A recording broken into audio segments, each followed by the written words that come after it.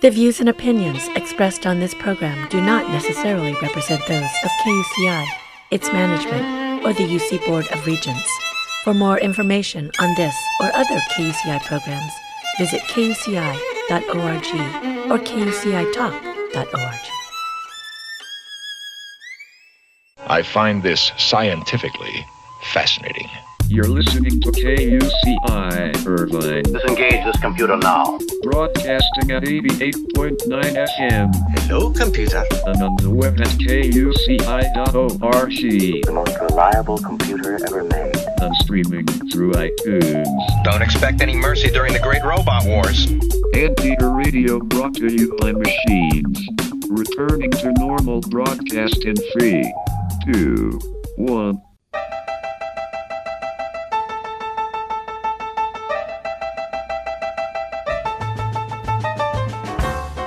Ladies and gentlemen, welcome to UCI Conversations, a weekly public affairs program dedicated to exploring everything in the land of blue and gold, with interviews of UCI leaders, innovators, and last but not least, Zot, everyday anteaters. Hello, everybody. This is UCI Conversations, and I'm your host, Kevin Bossenmeyer. And today on the show, we are going to explore all things in the sport of track and field. So if you've ever wondered just what are those specific events that make up a track and field competition, today we're going to find out. And to help us do that is UCI head coach of track and field, Jeff Perkins. He joined the UCI coaching staff in 2007 and became head coach in 2014. So welcome, Coach Perkins. How are you today? Thank you so much. I'm doing, thank you for having me on. You're very welcome. We're really excited to explore this little bit of, believe it or not, kind of mysterious. You know, we watch the Olympics and we see a lot of events, but when it comes down to it, it's like, what are all those events? And are they the same in the Olympics as at the university level? So, well, you know, before we get into that, where did you grow up and what did you like to do when you were a kid? That's actually a great question. I'm the son of a military fighter pilot. Oh. So my father was in the Navy for 25 plus years. So I've seen just about every corner of the world. Yeah. So growing up was definitely not, I would say, the orthodox upbringing of most who spend the same, amount of time maybe in the same state or in the United States, because we lived outside the United States for a little bit. So for me, I've gotten to see different cultures, different settings, different countries, different lifestyles, which has made me the person I am now. Growing up, I was into athletics, but definitely wasn't the best at it. So, having to adjust and to get used to where we were living, whether that be on a naval base or off of a naval base in my upbringing, definitely made me who I am, to be kind of interchangeable, moldable, and understanding that change is just a part of life. Mm-hmm. I attended two different high schools, one out here in Camarillo High, and then I ended up graduating at George C. Marshall High School right outside of Falls Church, Virginia, which is near Alexandria, outside of the Washington, D.C. area. Wow. Yeah. So you, even in high school, you were moving around. Do you have one or two most memorable places growing up that you were? Jacksonville, Florida, in my younger years was definitely a spot that I remember well and that we enjoyed being. And then aside from Jacksonville, Atsugi, Japan, which was about an hour outside of Tokyo, Japan.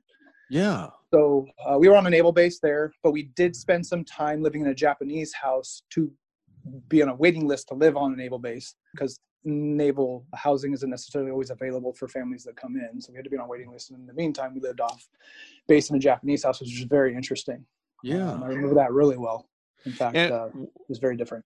Was it just because all your neighbors were Japanese, or was the house? The house is what I remember the most. It wasn't necessarily, I expected everybody to be Japanese or live in Japan. But just from the standpoint of the house having paper thin walls, it snows in Japan, so it gets very cold in the wintertime. So you literally there's no central AC or heat. So you rely on your kerosene heater.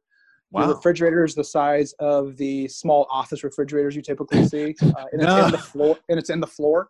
Wow. Everything's smaller. The Japanese live on much less in terms of resources and things in the household than we do as Americans. So that was definitely an adjustment. But it was really cool too to experience it. We weren't in that house for very long. Gotcha. But, How was that with having a fighter pilot dad? Looking back on it, was it a lot expected of you, or was it, well, it just seemed like growing up? I didn't think twice about it. I didn't really think twice about it. He wasn't that pseudo, Top typical Gun military father. Top Gun was big while he was in his heyday. And even though he wasn't kind of that type of fighter pilot, he wasn't the showboater or what you would see in a movie. Half that stuff that he saw in that movie was a little, far-fetched. Okay. But he basically for 6 months out of a year lived on an aircraft carrier out in the middle of the Indian Ocean. So, wow. For us, we didn't get to see him a whole lot. So that was tough. And living in a foreign country with our mother, raising us was tough. But, again, it made me who I am. And, I appreciate it now. At that time, it was definitely difficult. But, he wasn't a pseudo military father at all. Gotcha. Were you drawn to track and field in high school? Yes. In fact, when I got to Camarillo High School as a freshman, I decided to go out for sports as most freshmen do. And track was definitely one of those. I, remember getting into the blocks and trying to, race another kid on the team and to kind of see where I was. And he blew my doors off. So I figured that wasn't for me. And I've actually gravitated myself over to the high jump and became a mentee as well as a teammate to a young man at that time who's still my best friend, Jeremy Fisher. He was a world-class athlete. Wow. In the high jump. Ended up being elite level. Wow. And so we just kind of connected from there. I ended up high jumping in high school, and then I left after my sophomore year to head over to Virginia and then finish my last 2 years of high school there. Gotcha. So, I don't know if this is bad to say, like white man's disease jumping, I guess you didn't have that. No, it's surprisingly in our sport, particularly the high jump, that doesn't necessarily exist in terms of, I guess, what the movie White Men Can't Jump. It doesn't really exist in our sport in track and field, in the high jump in particular, also as well as the pole vault. Those are two events for sure you see pretty good diversity in. Interesting. So does it not necessarily correlate to good spring of your step? Do you just you definitely need to have it. You need to have that in your repertoire of athletic ability. But, there's two different types of high jumpers. There's power high jumpers that can go from a short approach and are more off that bounce, as you're saying. And there's speed high jumpers that are typically shorter that need to rely on their speed to get up off the ground and over the bar. And both Jeremy and I were speed high jumpers. And, for him and I were maybe pushing 5'10" in high school. So we weren't very tall. Yeah. I ended up being a 6'4" high jumper with him. It was 6'4" really isn't that impressive in high school. He ended up being a 7'6" high jumper. He was the number one high jumper in the United States at the time. Wow. So, wow. I think in high school he actually cleared 7 feet 2 inches. So it was pretty impressive for somebody that was only 5'9", because there aren't a lot of those. Most high jumpers are 6 feet, 6'2", 6'4", 6'5", some 6'6". And so it's a little bit of a different game. Gotcha. So before you became head coach, you were an assistant to Hall of Fame UCI coach Vince O'Boyle. What'd you learn from him? Vince is still a great mentor to me. I actually got off the phone with him last week. He is through and through, bleeds UCI blue and gold. And, I learned a lot about UCI, a lot about Irvine, the area, the community, the campus, the level of academics, how to run a Division I program as a head coach. And then what made UCI successful under his tutelage. For him being here for 32 years, you're obviously going to gravitate to somebody like that because they know the university as well as the athletic program and the track and field program better than anybody else. Yeah. Where'd you come from before you were at UCI? I was at the University of Oklahoma as an assistant coach under Martin Smith for 2 years. And did you do much coaching before that? Yeah, I was at Cal State Northridge, an hour north of us, for 3 years under Don Stramitz, who was also at Cal State Northridge for 33 years. Him and Vince knew each other well because they both had really long tenures. Gotcha. That's pretty much where I started. I did a little bit of volunteer coaching at the University of Tennessee under Vince Anderson. At that time, that's where I went to school. And then, seeing all this bounce back and forth, that's just kind of been my life. I gravitated to California because we spent more than 3 different times here in California as my dad was in the military, like I said. So I always kind of gravitated to wanting to be back in California, and that's why I'm still here. Gotcha. So can you describe track and field in a nutshell? Is there a definition that you have? Yeah, I always kind of call it organized chaos or like organized circus. It definitely is a circus. You go to a circus, there's so many things to look at and see and, try to keep your eyes on. And that's how our sport is, at the Yeah. elite level, like at the Olympics, people only really get to see the sport on TV, prime time every 4 years when the Olympics comes around. And of course, it awes a lot of people because they gravitate to the Usain Bolts in the 100 meters and seeing, who's the fastest man or woman. Right. And so they kind of see it for that. But if you were to actually go to a track meet over in Europe, it is much similar to the NFL. There's the stands are packed. Yeah. There's standing only seating. There's people clapping up, certain events, whether it be a high jumper or a pole vaulter or the high hammer throw or the long jumper or the 100 or the hurdles or whatever it may be. It's impressive at that level. And that's where Americans tend to make their best money in the sport if they are elite, is to go over to Europe and, participate. It's not necessarily as big here in the US, obviously, as it is over in Europe, but, they're making some inroads. I know the University of Oregon has done some amazing things with their stadium, has just got a rehaul. They're going to be hosting the 2021 World Championships for track and field there. Okay. It'll be the first time on US soil. It was impressive in itself. So, with that said, it's definitely organized chaos. There's 20 plus events. They're obviously not all going on at the same time for safety reasons. But there are track events going on at the same time as some of the inside of the jumps or the throws. And so it's entertaining for sure, especially for somebody that doesn't want to just sit and, asphyxiate themselves on one thing, like the sport of baseball, where you're just sitting and you're focused on the hitter and seeing if they can, hit the pitch. And 9 times out of 10, people want to see the home run, or, in Daytona car racing, you're just watching cars go around the racetrack. And, I think some people want to see the car act or what have you. Our sport is, you definitely have to understand what's going on to entertain yourself. I more say that from the field event standpoint. The racing on the track is pretty easy to pick up and understand. Yeah, gotcha. Excuse me for a moment, Coach. Let me refresh our listeners. If you joined us late, you're listening to UCI Conversations, and I'm your host, Kevin Bossenmeyer. And my guest today is UCI's head coach of track and field, Jeff Perkins. And we're learning about track and field. Coach, is basically track and field, would you describe it as running, jumping, and throwing? Is anything not within those categories? No, that's pretty accurate. You do have multi-event athletes that do all of that. So you have decathletes and heptathletes. Decathletes do 10 events over 2 days. Heptathletes do 7 events over 2 days. So they're typically labeled as the best athletes on the planet just because they can do all of them. But you're correct. So it's either those 3 categories fit our sport.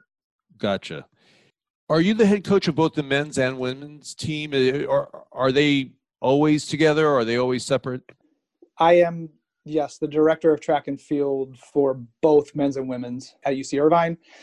Back in my college days, the programs were split. You had a head men's coach and a head women's coach for each sport. Nowadays, that is not the way about collegiate athletics. In fact, there are very few programs that have separate gender head coaches now. In fact, the only one I can really think of off the top of my head is the University of Arkansas. And they've been historic in their national championship trophies and success. So when you really look around the country, there is a director that oversees both genders. Okay. And are the meets separate since they're male, female? Did they used to be separate? At the NCAA level, it has now become separate. So the NCAA championships host a day of men, then a day of women, then a day of men, then a day of women. So it's like 4 days. So it makes the meet a bit more condensed, a little bit easier to keep your focus and attention to, which is why the setup's that way, as well as, for TV and not making it an all-day thing. And I think that's the one thing that the track and field powers that be are trying to really work on in terms of marketing our sport, is not having a 6-hour event where you just got to sit down and, from start to finish, or, you eventually get bored out of your mind because you're sitting there for so long. Is at the Diamond League level, at the, professional level over in Europe, they're only hosting, like 3 field events and maybe 6 track events, and then calling it a day. And of course, that's frustrating for the athletes that don't compete in those events, but then eventually the Diamond League will pick up another event. And so they kind of, rotate them in. But that's where I think, again, the powers that be are making some inroads into our sport, becoming a little bit more marketable easier to understand and to pay attention to. And you're not sitting out there like the length of a football game is anywhere from 3 hours to 4 hours. You want to try to condense a track meet to be about that. Gotcha. Coach, can you describe the events? Is there a way to briefly describe groupings of events? The throws, there's a shot, disc, hammer, javelin throw. Those are all the throwing events. You've got the jumps, which you've got the long jump, triple jump, pole vault, high jump. Then you have the sprint events. You have the 100, 200, 400. The 800 has kind of argumentatively been a sprint event, even though it's considered middle distance. And then you have the hurdles, the 100-meter hurdles, 110 hurdles for the guys, 100-meter hurdles for the girls, and then the 400 hurdles. You have the relays, the 4x1 and the 4x2. And then you have the distance events, which, again, will overlap in the 800. And then you've got the 1,500, the steeplechase, the 5,000, and the 10,000. And so with all that, there are specific events that make up the decathlon and heptathlon. And so in a nutshell, that's pretty much how they're categorized. And again, scheduling is important, specifically for an event like the hammer, even at the Diamond League level or NCAA level, professional level, because the hammer is a shot put with a wire on it. And you release that in the wrong spot, you definitely don't want that hitting anybody because it would take them out. Right. So that's typically for us scheduled in the morning so that it's over and done with. And then we continue on with the rest of the throwing events in the middle of, either running events or jumping events. So that's why I said it's kind of mass chaos. It's organized mass chaos, but it is interesting and fun to sit back and watch. I definitely think the marketed event in our sport, and always has been, the Carl Lewis's of the world and, those people, is men's 100 meters. That's what everybody comes out to watch and wants to watch because they want to see who the fastest human is. And Usain Bolt entertained so many people for so long. I really think that that's the event people come to watch. But to be honest with you, there's been a lot of other great events over the last couple of years. The men's shot put's been amazing. There's been world records on the verge of being broken. It's a lot of fun if you kind of understand what's going on. And that's what I think. Again, I go back to saying the powers that be are really trying to work on getting the public to understand. I see. Was your track and field event, you said the high jump, was there anything else that you did? Okay. So I was a jumper, but the high jump was pretty much it. Gotcha. As the head coach, do you coach individually with some of your athletes or, no, I have assistant coaches, or how does that work? I do have assistant coaches, 3 assistant coaches, and each are in charge of a specific area. I do help the coach, though, in the sprints and the hurdles. And then I have an assistant that helps me with that group because that group is about 41 athletes of the 90 we have on the team. So it's obviously pretty sizable, so he wouldn't be able to do it by himself. And then I have a distance coach and a throws coach. And then we do have some coaches that help volunteer coach with us, that coach the pole vault and help in the throws and help in the distance area. It's a staff of about 8 in totality, 4 full-time and then 4 volunteer. That's how we manage our program and our team, and it works out well where we have good chemistry. Gotcha. What is going on with the season with COVID? Well, first of all, when is the season normally, and what's going on? It's funny, I get asked that question a lot from the other coaches at UCI. I was like, we never have an off day or an off time, technically, because you have cross country in the fall. That starts in August and goes till November. Then you have a small break in December. The overlap is that track actually starts working out in late September, October, officially with the coaches, and then goes all the way until June when the NCAA championships are. We typically start women's indoor track in January, and then we start outdoor track in March and end in June. So there really isn't ever an off time because cross country starts training in the summertime, June, July, August, and they start up racing in August.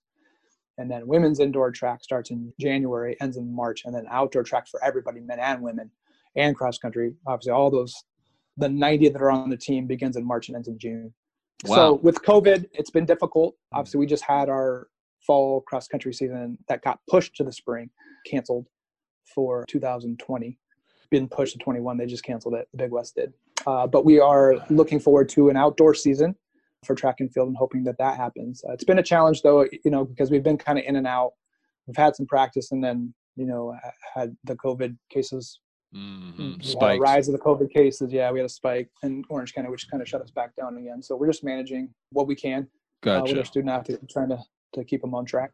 Are all the athletes under scholarship or do you have walk-ups? How does that work?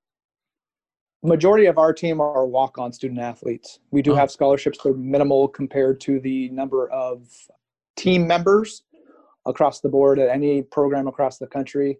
We have one of the most sizable and diverse teams on any campus. Probably is right in line with men's football in terms of numbers, if not more. But there are limited scholarship opportunities, again, across the country in our sport. So I would say a majority of each team that makes up the sport of track and field at the NCAA level is a walk-on opportunity. Some are recruited, some are non-recruited. It just depends on the situation. Gotcha. So you actually do some recruiting or a lot of recruiting? Oh, we do a lot of recruiting. Oh. A lot of that is on the walk-on factor, but there are several, student athletes on our team that are recruited scholarship athletes because obviously we are trying to make inroads and not only win Big West championships, but put them on the NCAA level and compete with the best of the best. If you're going to do that, you have to obviously you have to reward scholarship money. Mm-hmm. Where does UCI fall in the Big West? Where are we? We're competitive, very competitive. Again, our team's fairly young. We just brought in 37 new athletes this past fall out of the 90. So when you really think about that, that's almost half the team. So we're fairly young. We're still growing and maturing, but we're very competitive. We are a team that I believe can be top 3. We are a team that can put hopefully plus athletes at the NCAA regional level and then, take them on to the national final level. And so that's kind of what we've as a staff have agreed that are in our best interest to do, to look forward to and to develop. So again, you're talking about mass numbers. And so when we're coaching just specifically in the sprints, hurdles, and jumps area, there's 41 athletes in that area. Coach Chambers, who came in to help me this past February, is a full-time employee, pretty much takes the 100, 200, 400, and 800. So that allows me to coach the hurdlers and the jumpers. I don't think I said that earlier. I actually coach the jumpers as well. And so I have a group of about 15 to 16 athletes, and he's got around the same, a little bit more than that. So it works out well in terms of managing those amount of people and developing them to the level that they need to be on to compete at the conference championship and then beyond. Who's the other direct competitor teams, versus UCI? Who gives us a run for our money? The team that has shown the most success in the more recent 2 to 3 years has been Cal State Fullerton right here in Orange County. Mm-hmm. They've done a great job of not only getting a good coaching staff put together, but recruiting the right student athlete for their program that has flourished athletically and academically in their environment. But when I compare our team, I compare us to the other UCs typically from an academic standpoint and the type of student athlete that you're looking for. So UC Davis is that team that really has been historically, annually, the last 5+ years or so on that brink of winning a championship, if not right there, trying to win a championship. And what do the competitions look like? Are they, would you call them dual meets? Would you call it, are they tournaments or are they a full spectrum? Can you describe that for us? Yeah, of course. We sometimes dual, sometimes have tries, which 3 teams, or we attend invitationals. Invitationals are literally huge. They can be 2-day meets, sometimes 3-day meets, where you have 1,000 competitors. I know it sounds kind of crazy. Wow. So I'll give an example. The Mount San Antonio College Relays, which is an historical track and field meet here in the United States that Mount Sac Junior College hosts every year. They host 1,000+ guaranteed athletes over a 4 or 5 day period. And that meet attracts the LSUs of the world, Penn States, teams that are of the Power 5 level outside of the state of California, as well as most of the in-state schools here in California to compete over that, time.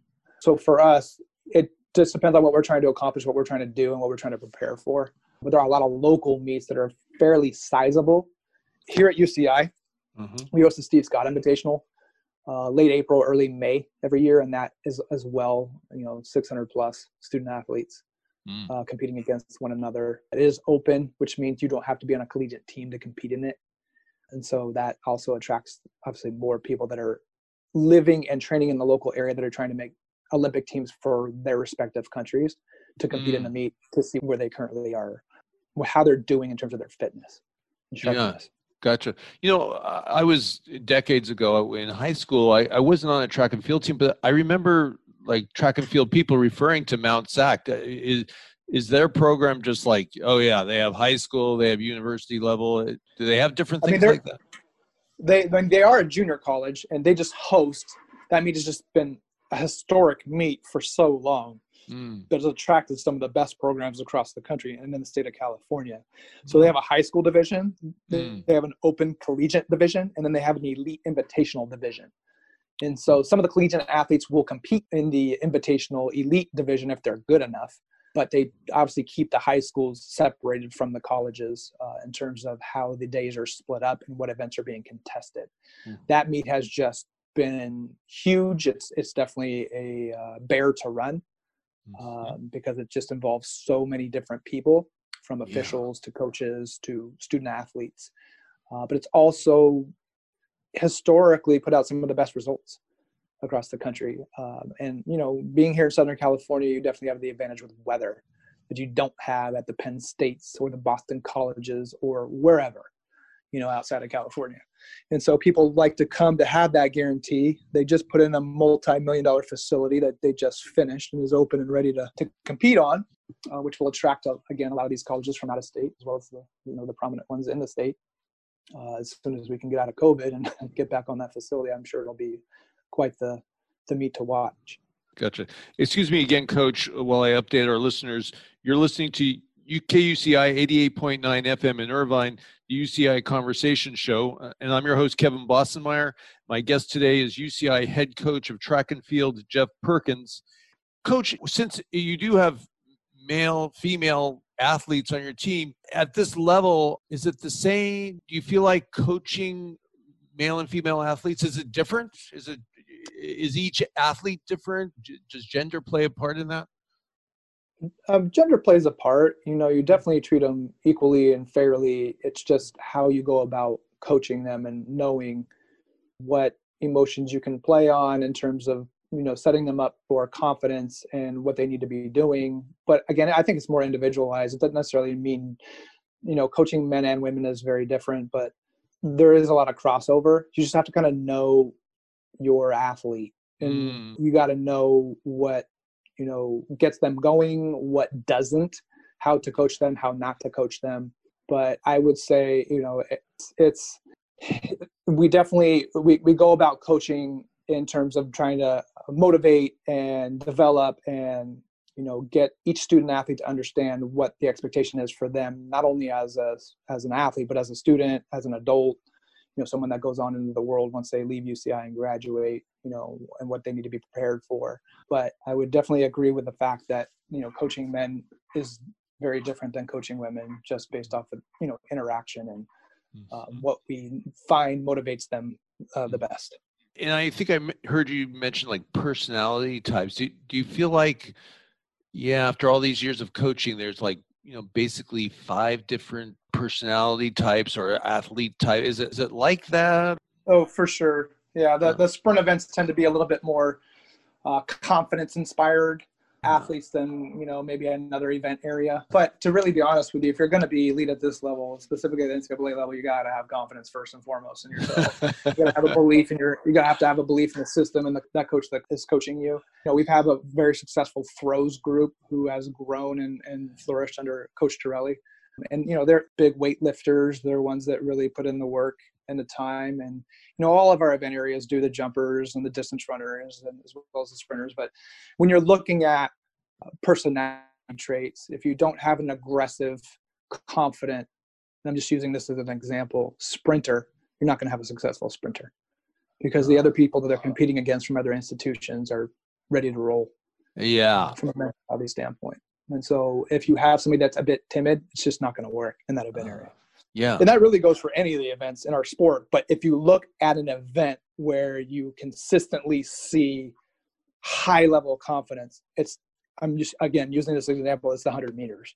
So on the elite level there, you saw, if you watched it over the years, Usain Bolt was always dancing, doing things to that's how he dealt with his anxiety and how he calmed himself down. It was kind of a show for him, but, he was also very confident in his ability. And so you can't really get away in any sport, but much less our sport when it's individualized as it is. It's not a team sport. We do have a team and it is centered around, a team camaraderie and a team mindset, but it is very individualized because you got to put in the work. both mentally and physically. So Usain was a good example of being confident. You don't want somebody to be overconfident, even though sometimes you'll see that. You'll see the overconfidence. But if you're not confident of that level, you're just not going to have the consistent success you can and should have. You mentioned about the throwers. Is it Zany Meters? Has she been an outstanding athlete for us? I noticed her in the write-ups. Zani Metters, Yeah. pronounced Zani. Thank She you. is a quarter miler. She's a 400-meter runner. She's a sprinter. Has been very successful for us on the track. She's broke our school record indoors. Was on pace to do that last spring before that season got canceled. She's been a great representation of our program and has done a lot for us as a program in terms of, her focus, her drive, her mentality, confidence in herself, all the things necessary to be successful at this level. So outside of her, we've had some, again, she's a sprinter. We've had some very successful throwers over the time that have come in. You kind of mentioned this earlier, as walk-on athletes that have earned scholarships because they put themselves at the top 2 or 3 in the Big West. Wow. And then have gone on to the NCAAs. Wow. So that's why I said Coach Torelli has done an amazing job of finding walk-ons and making them into national class throwers. Wow. And we have, that's an event. That's in a lot of the event areas, but for sure the throws has been that event area where we've seen that the most consistently. Wow. So a student can come in as a walk-on and actually get a scholarship because their performance level rises to that level. Yes, sir. Wow. Yeah, obviously they have to have their academics in order because that's a very important part of earning a scholarship is to be academically eligible. Yeah. And UC Irvine's pretty challenging academically, so we have to be able to trust them in the classroom first and foremost. Mm-hmm. But they're doing that and then obviously doing what they're supposed to do athletically and then achieving that level of success. We tend to, award them athletic aid. Gotcha. And is it Barbara Coward that really looks like she's That was really... the name I was going to mention. Barbara was a very athletic individual in high school who played basketball and also threw, but was just very athletic. So we knew Coach Torelli knew she could make her an elite level thrower. And then, her senior year, she was the Big West champion in both the hammer throw and the discus. Very impressive. Mm-hmm. School record holder as well. Had she done that before being on UCI's track and field team? Had she done those events in the past, or really? She had never done the hammer because it's not a high school event. Uh-huh. But she had done the discus, and just from what you typically look at recruiting body type fits the event. In case with the discus, she had really long arms. That's what you want, discus thrower. And so she was also had great footwork from basketball and very athletic. So those two things together lined up to her being the elite level discus thrower that she ended up being. Yeah. Wow. Interesting. Okay. Yeah. Just to educate you real quick, the steeplechase is offered in college and the elite level, but it's not offered in high school. The 400-meter hurdles is offered in college and the elite level, but not in high school. The 300 meters hurdles is offered in high school. The decathlon and heptathlon are not officially an event at the state meet in California at the high school level, but is 2 events that are offered in college and the elite level. And then the hammer throw, I don't know if I just said that, sorry, is also not offered at the high school level. Javelin is also not in California offered at the high school level. It is offered in the state of Washington and Oregon. Gotcha. So there are some events that are brand new to the student athlete coming into college that have never been offered in high school. You just have to kind of know what you're looking for in the student athlete in high school to know that they could do this at the college level. As you're talking about the different events, are there unique aspects of certain track and field sports? Like you mentioned the steeplechase. Can you tell us what that is? Yeah, the steeplechase is an amazing event to sit back and watch because it involves basically distance running with 5 hurdles in the way with a water barrier jump over one. It's kind of similar to if you've ever watched kind of the equestrian and you see the horse jump over a hurdle that has water on the other end of it. Right. That's kind of what it's similar to, except obviously humans are doing it. Yeah. And so, to be honest, Coach, I think from the untrained eye, you're like, oh, wow, there's a hurdle with a water. Like, what's that all about? But, right. kind people of get very intrigued by it with that alone. Yep. Yeah. It's Is it a lot harder than it looks? Because part of it is like, Well, how hard is that? Yeah, absolutely. I think everybody thinks initially when they watch it, oh, I can do that. Yeah. And then you start running, you know. Yeah. And you're tired, like exhausted. You're tired and you're trying to get over that steeple barrier that has water on the other side of it. And we've seen people, I mean, you in the sport long enough, do face plants into the water, like dive into the water, fall straight down into the water, and you have to get yourself out of that. The elite level, the Kenyans tend to dominate it, and they typically will hurdle the whole thing together, whereas you'll see Americans or collegiate athletes tend to put their foot up on the hurdle and push off of it to get over the water. The Kenyans just jump over the whole thing. You're kidding. So, wow. It's pretty impressive to watch. Their hurdle technique isn't great, but they tend to just jump the whole thing. So that in itself is very impressive. But those hurdles, you got to remember, unlike the sprint hurdles, like the 100-meter hurdles, the 110 hurdles, and the 400 hurdles, they don't move. Right. So they're big wood barriers. And a couple years ago in the World Championships, a guy actually slipped and hit his head into the barrier, and it was pretty ugly. So there's one that's another, that's in the back of your head. If I hit this hurdle, it's not moving, it's going to break my kneecap, or right. I'm going to sever my ankle, or I'm going to fall on my face on the other side. Like, that's in your head a bit as you get more tired as you run around the track. Sure. Wow. And are our meets at the stadium, that far stadium past the big athletic fields and so forth, is that where the whole meet is at? Yes, sir. Everything's over there. From the 10,000 all the way down, the distance events is raced there. Anything cross country wise is not on a track. Obviously, it's off base, meaning off campus, typically. But everything is hosted right inside Anninger Stadium. We have all the throws in there now. They just got moved in summer of 2019. We have a brand new track that got resurfaced in summer of 2019. So everything's right in there, and all 20 plus events. It's fun to come sit back and watch most of our meets because we have more than 2 or 3 teams. Again, this is pre-COVID. We're a 2-day meet, a Friday and a Saturday. With some of the events, specifically the hammer being on the Friday, because we want to, put safety first. Right. And then like javelin, same thing. Last thing you want to get hit with is a javelin spear. So we put those events typically for safety reasons on Friday, along with a couple of distance events that are a bit longer, to keep the schedule a little tighter for Saturday. How about the pole vault? That the coordination that's involved, I can't even imagine setting that, being on the run and getting that pole in that holder or hold, whatever you want to call it. Wow. All due respect. We call it the pole vault box. It is definitely the most dangerous event in our sport. Is it? Because it's all about timing. Obviously, you have to be fast. That's a very important aspect of the pole vault. You're running with a pole in your hand. Yeah. That pole has a certain level of weight and bendability in it, and give back. So once you plant that pole into the pole vault box, you're obviously then at that point taking off on the ground and trying to get vertical as soon as possible. Once you release that pole, you're hoping that it gave you enough back in it to clear the crossbar that you're trying to get over. Our fear, most people's fear with the pole vault, is the landing, if you're going to land on the pit or not. And, you've seen over the years, again, you've been in the sport long enough. Yeah. You've seen 2 or 3 people pass away, break their necks, land in the pole vault box, what have you. So the NCAA has really worked on trying to create a more safe environment by making the pole vault pits a bit bigger, as well as putting a collar, what we call a collar. It's like a foam rubber collar inside where the box is, where the pole goes, because the last person that passed away broke their neck because they landed right smack into that pole vault box. Wow. So, it's dangerous, but I would say 90% of the time, it's something that's a gradual teaching skill that takes time. You don't just start going straight up vertical right away.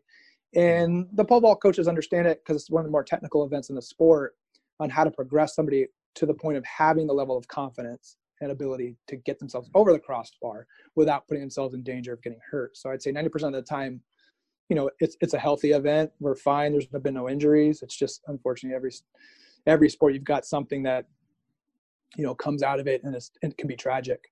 Yeah. We've had those happen. Well, so, it's a dynamic event, and it's very poetic in the way it's executed, and very amazing to watch. Yeah. Even the top pole vaulters, do they make it in the pole vault box? Or like, no, everybody misses it every so often, or is it like that? I'm sure at some point in their younger life, if they're elite level pole vaulters, they're not missing it ever.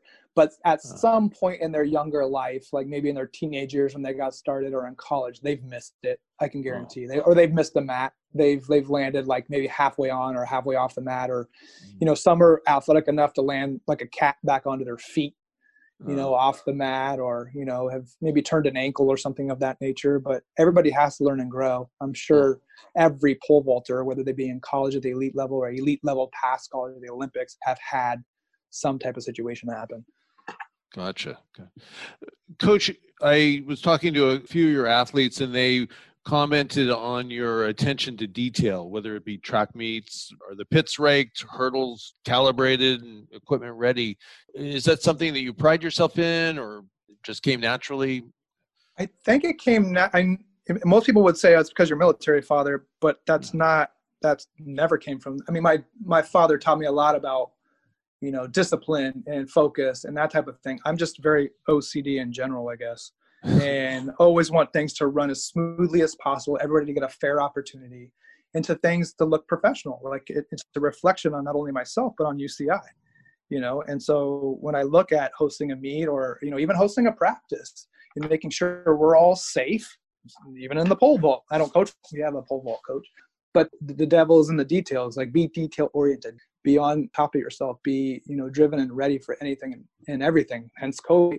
So we're trying to continue on with a positive mentality that we're going to get through this together as a team. And on the other side, we'll have, a season. We'll be prepared for that. So it's just part of my personality. It's just something I guess I grew up around and kind of, try to emulate in my coaching each and every day and take on to my staff. And I'm not saying I don't drive my staff nuts sometimes because I am OCD, but, it's just my personality. Excuse me one more time, Coach, while I do a final guest ID and update my listeners. You're listening to UCI Conversations. I'm your host, Kevin Bossemeyer, and my guest is UCI head coach of track and field, Jeff Perkins, and we're exploring all things track and field. Coach, do you have any humorous stories from over the years? Anything come to mind? Without naming any names, of course.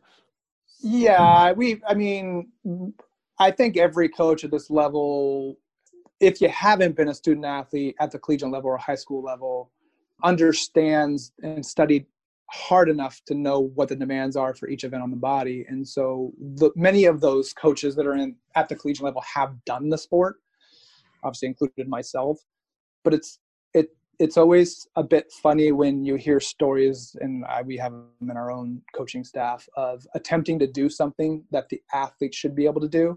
And once you reach a certain age, you still think you can do those things, but your body tells you otherwise. We've had a couple. I have some good friends at other universities that have come out with torn Achilles tendons, like ACL surgery, or those have. Luckily, knock on wood, I haven't gotten there yet. But just from even lifting technique in the weight room, you can throw your back out. Like, we've had particular instances of that happening. There's always stories behind those where you think in your mind you have a little bit too much ego, thinking, okay, I'm still 23 years old or 20 years old and I can do these things. And you try to do it and show it, and it just ends up not being what you thought it was going to be, or you ended up getting injured. So we typically are best served knowing that we have our students show that stuff now. Like, hey, we're going to model the student athlete to show the rest of the student athletes what they should be doing. I think the smarter coaches have realized that as they, get past the 35, 40-year-old mark. Right. What do you enjoy most about coaching? Honestly, it's the impact I make on young lives and preparing them for life after college. Because many of them, if not almost all of them, will never be a professional track and field athlete. You got to be pretty special to do that. Mm-hmm. I have two of them that have been able to do that in the 13 years I've been here.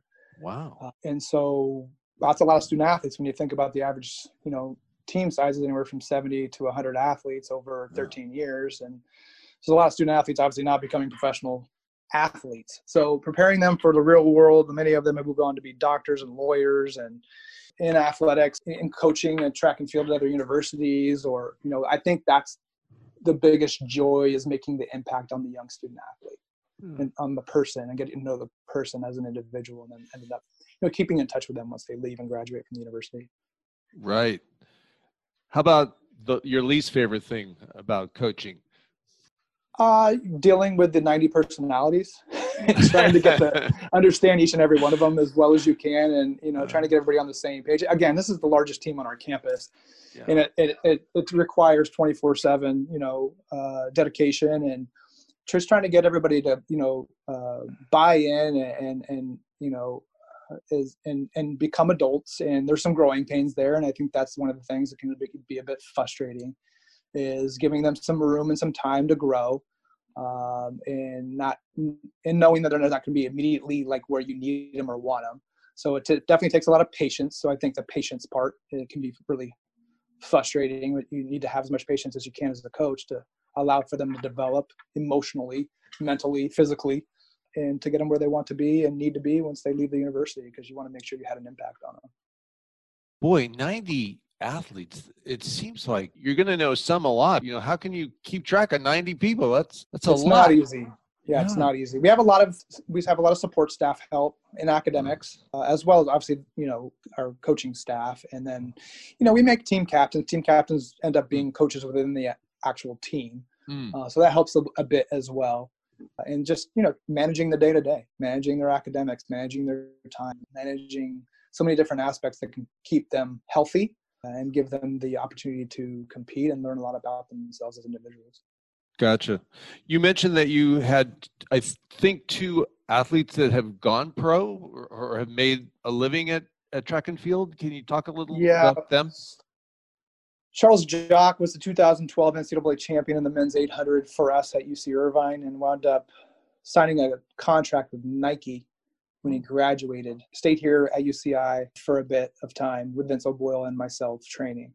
And then he wound up going up to Oregon and being a part of the Oregon elite training club up there. And then, so living at it, was able to do it, made the Olympic team in 2016 for the U.S. Obviously was at a high level with a ton of success at UCI and then even beyond. And then I have another young lady who's still competing now, or attempting to, with the COVID thing, that competes for Ghana. Her name's Perkins Mensah. She holds the school record in the 100 and 200 for our university, and has made a life competing on the elite level for Ghana. She was in the World Relays in 2019 and has been in the Olympic team for them in 2016 and will compete in Tokyo in 2021 for them. So she was looking forward to that. So those are 2 athletes in the last 13 or so seasons that have had the ability to continue on with their level of talent and focus and determination to make a living out of it. Wow. Anything else, Coach, that maybe I haven't touched upon? I think we've gotten a pretty good feel for what the program's about and the athletes. I appreciate the opportunity to be interviewed and to speak about our sport and to advocate when we get out of these COVID times, to come out and check us out. And we're excited to get back to some type of normalcy and to continue to show people who we are inside and out, with every one of our student athletes. Fantastic, Coach. Thank you again for being with us. I got to tell you, I'm enrolled. I really look forward to going to a meet in the future and checking it all out. So thank you very much for being with us. Of course. Thank you so much. Thank you again to UCI Track and Field head coach Jeff Perkins for taking us on that full ride through the world of competitive throwing, jumping, and running at the collegiate level.